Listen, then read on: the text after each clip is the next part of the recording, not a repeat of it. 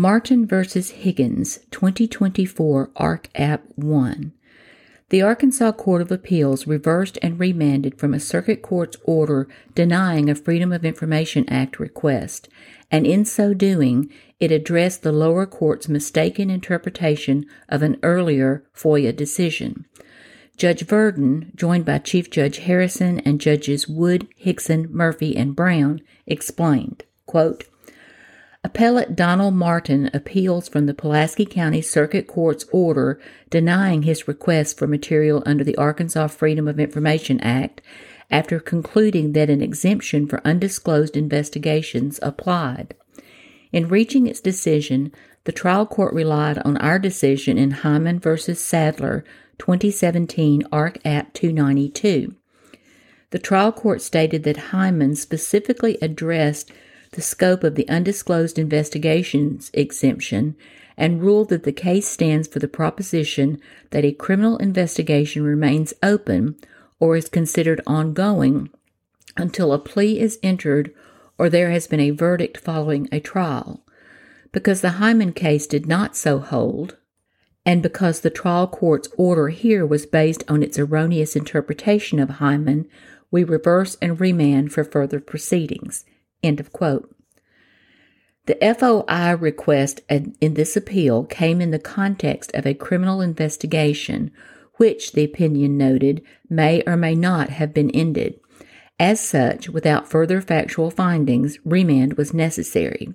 Quote, whether an investigation is open and ongoing is a question of fact for the trial court.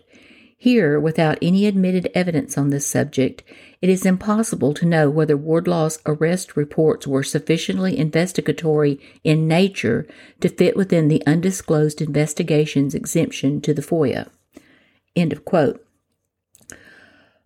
A corollary issue was whether it was proper to consider the trial court's explanation from the bench or whether must one only examine the order under appeal. The decision explained, quote, the oral ruling explains the simple denial in the written order, and we routinely rely on a trial court's oral statements from the bench to inform or to explain the reasoning behind a written order. End of quote.